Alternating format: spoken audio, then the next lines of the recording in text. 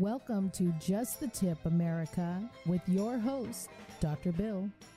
We invite you to join an open discussion about what just the tip really means. There is so much going on in today's world. It is simply overwhelming.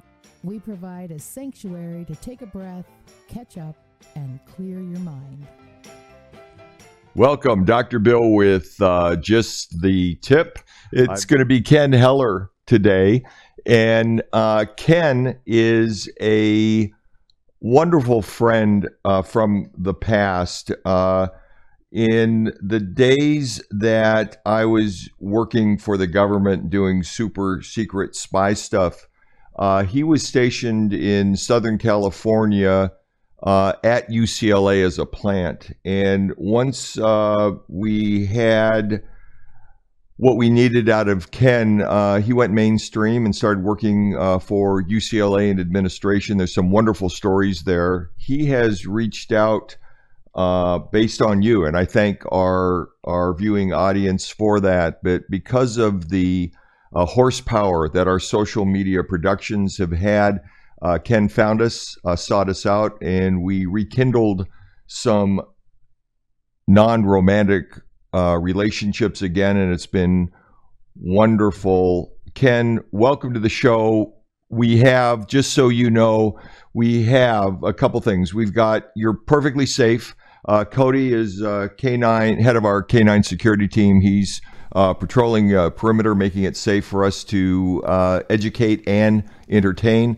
I have Shelby and Jose in marketing and production, making sure that this taping goes flawlessly. I'm going to have Shelby step in just for a second and tell us, tell all of my listening audience, is singular audience or is there a plural of audience? Audience, our listening audience, how to get a hold of us. Sure. So, yeah, you can find us on most of the podcast platforms such as Spotify, Apple, Google.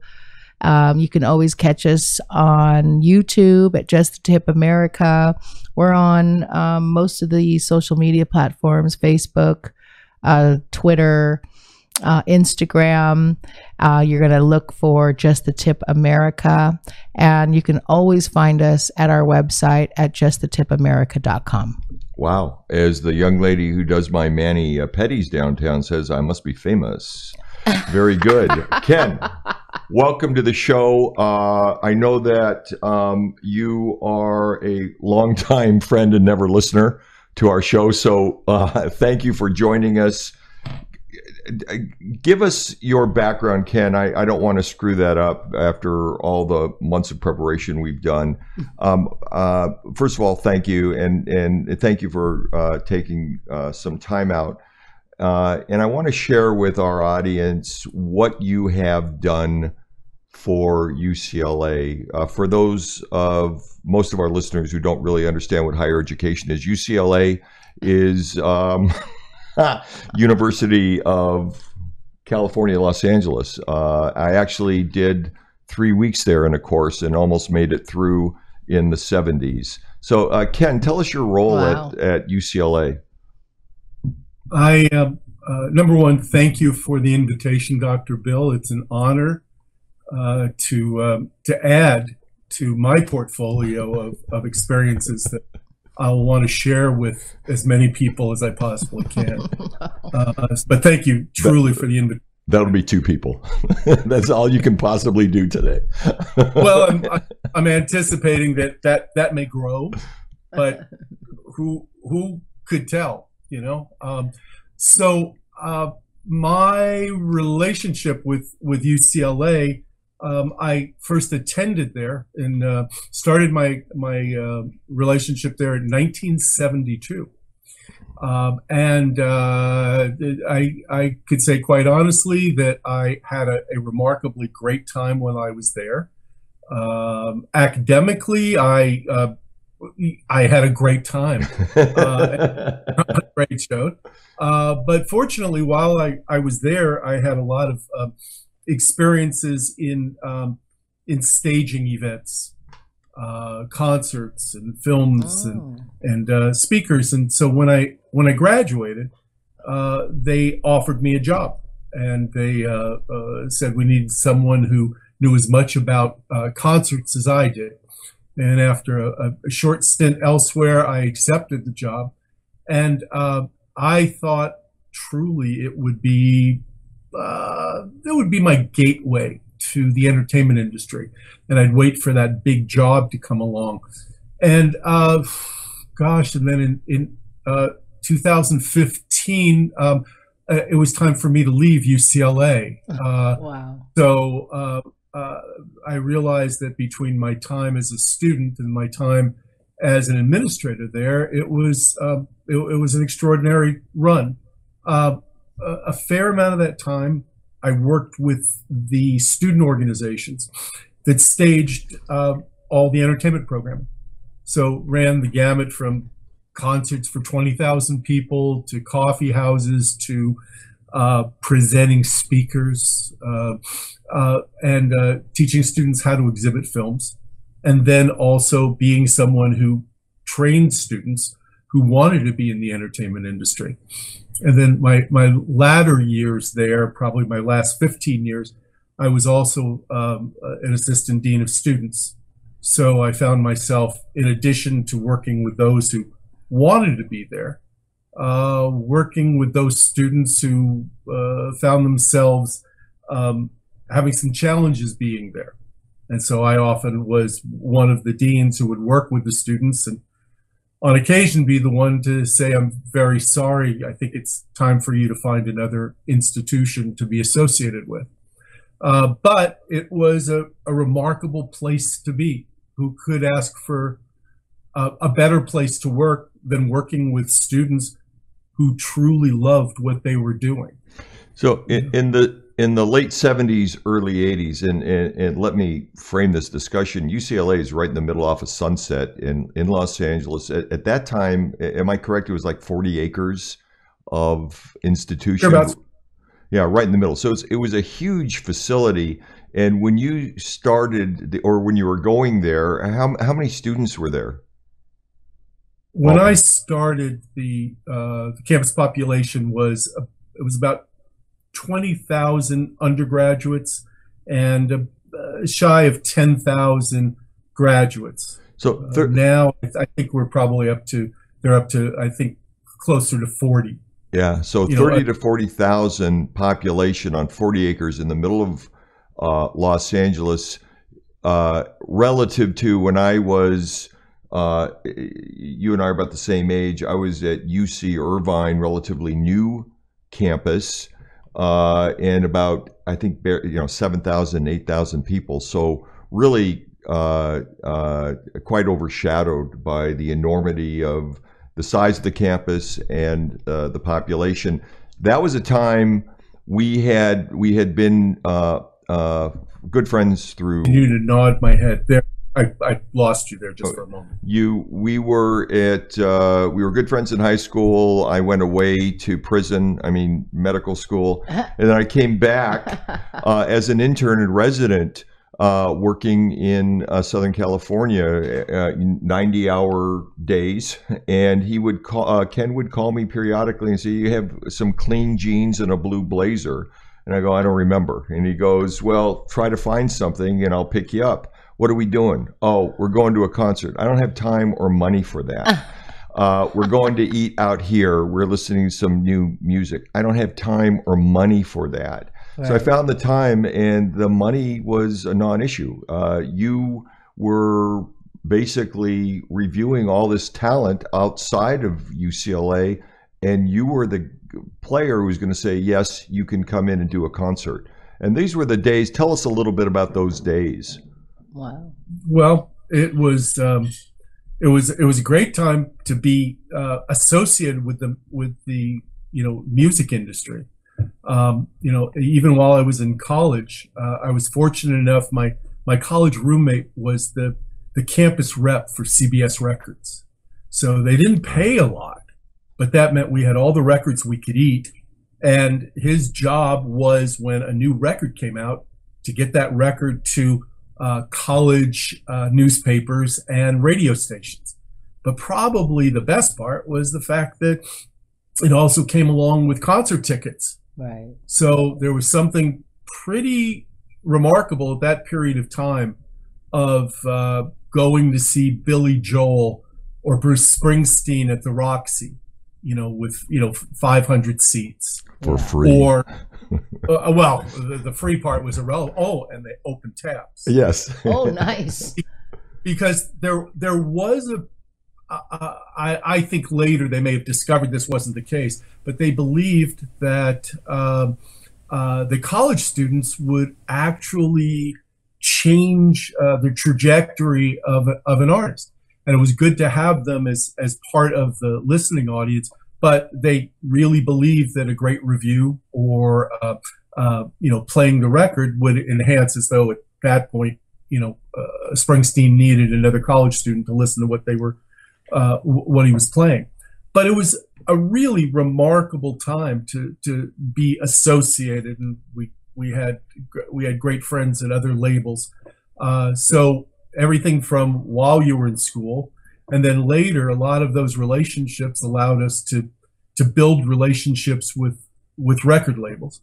And so those record labels were always interested in having their newest artists, who people hadn't discovered, play at college campuses. And I was also involved with a national organization that was responsible for bringing college talent buyers together. And so we would have national conferences and regional conferences. And the idea was, gosh, we want to book this band, but gosh, if we book 3 dates in over 5 days, and so we'll route them, we'll go to Los Angeles, we might go to Fresno, might go to Berkeley, that the price would drop. So we had these wonderful conferences, which were partially educational, and the other times during the conference, they were highly educational for other reasons. But nonetheless, you got a chance to deal with agencies. So over the course of time, a lot of my job was working with students, helping them, as someone once said, think about it. What are the 3 most challenging things that people have to deal with in their life, that they really have to understand and create relationships? It's money, people, and power. And unfortunately, or fortunately, the concert business has all 3.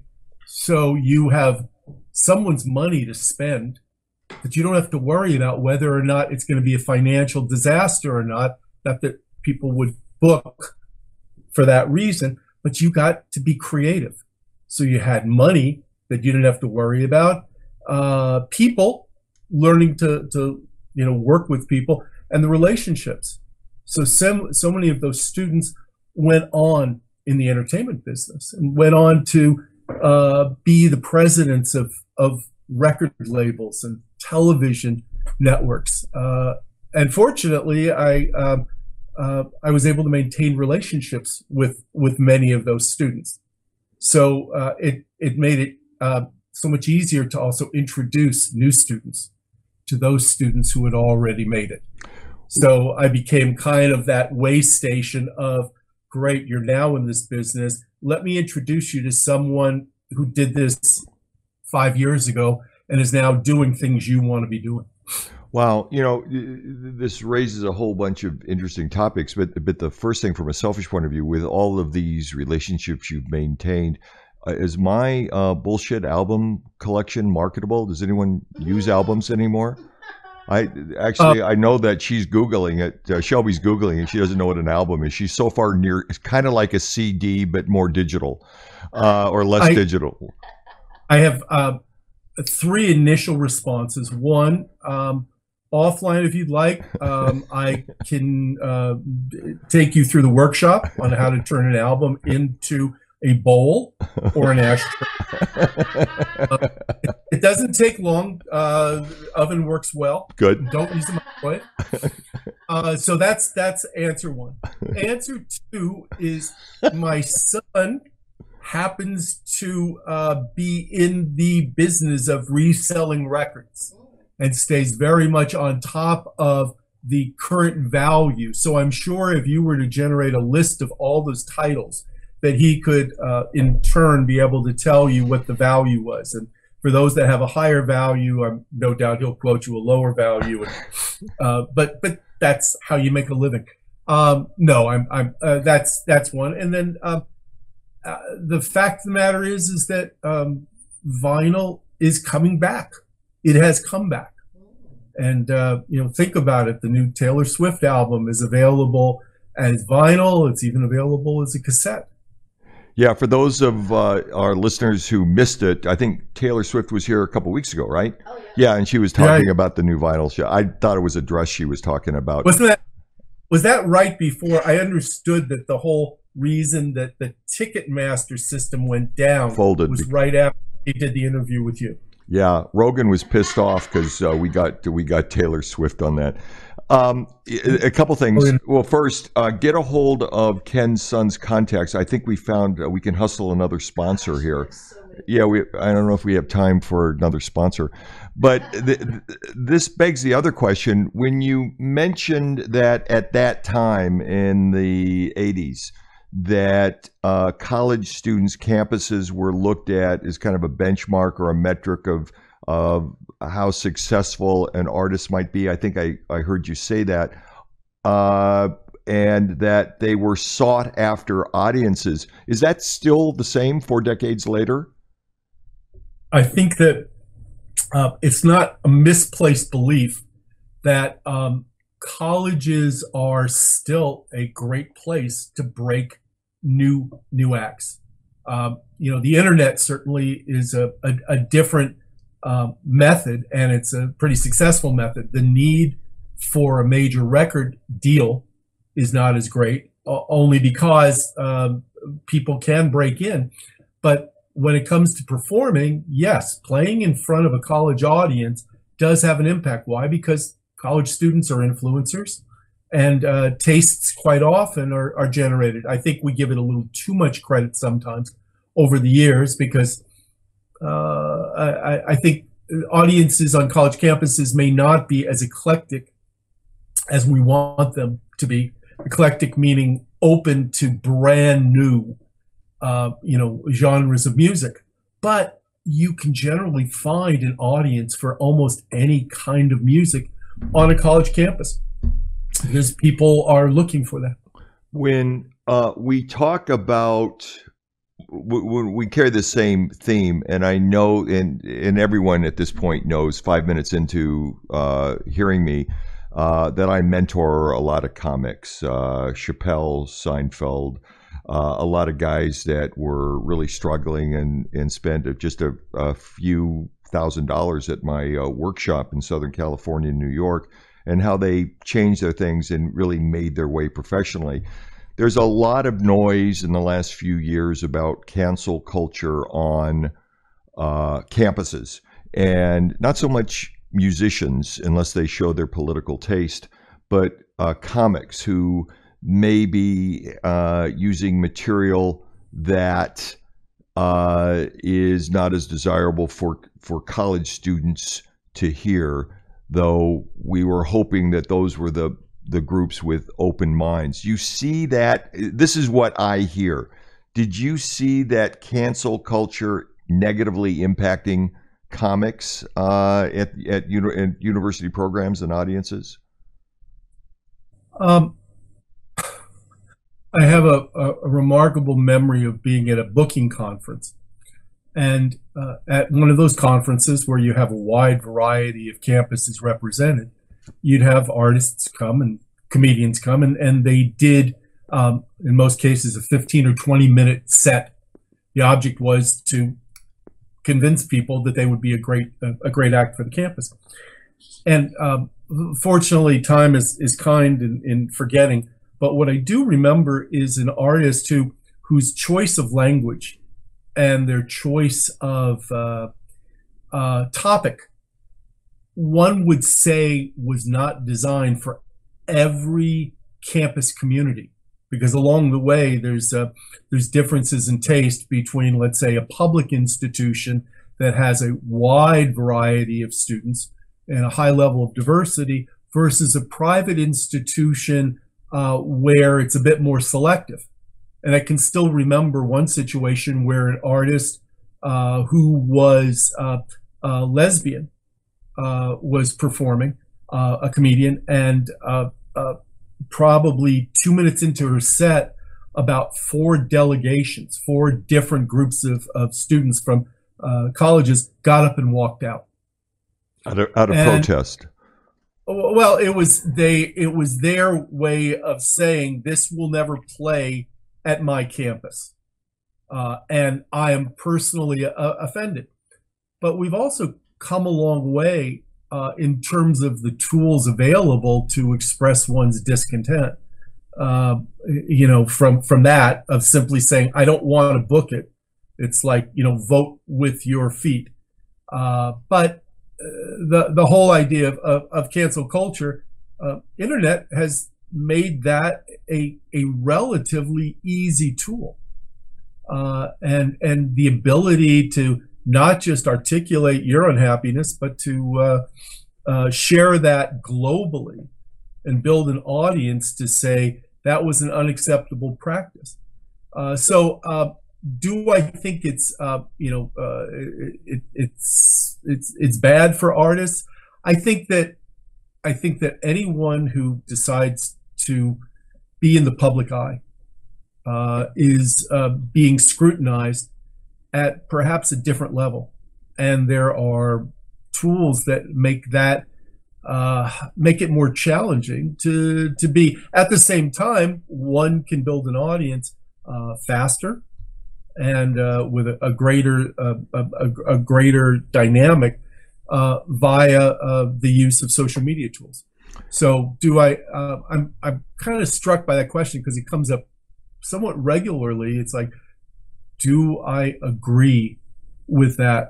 I believe that that as much as the college campus is the last bastion of free exchange of ideas, that one still has to evaluate whether or not what a speaker, what a performer is doing is going to be accepted widely by all of the students there.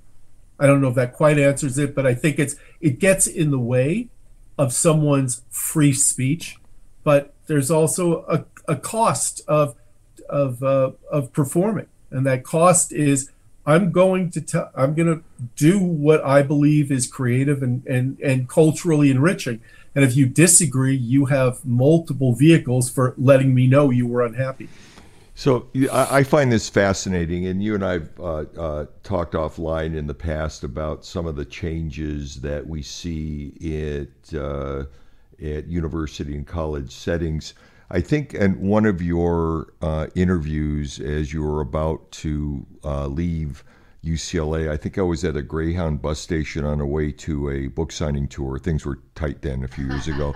And it was I was waiting for the bus, and they were trying to clean the bus. Someone had gotten sick on it. I don't know what the deal was, but it was either Gentleman's Quarterly or Rolling Stone or Popular Mechanics, where you were interviewed about your time. This will likely sound familiar. About your time at UCLA, and one of the things that you were going to miss about your time there was being right in the middle of a population that was open to meeting new people, new ideas, and having an open, frank discussion. I'm paraphrasing it. I want to have Jose take us out on a moment for a station break, because I think we have your son on the line, and now is this our second paid promo for the last 5 years? Anyway, so we don't want to screw this up. We're going to be back in a minute. Take us out, Jose. We'll be back with Kenn Heller, UCLA 40-year veteran and a good friend, giving us insight into what's happening right now on college campuses. Kenn, thank you. We'll see you in a moment.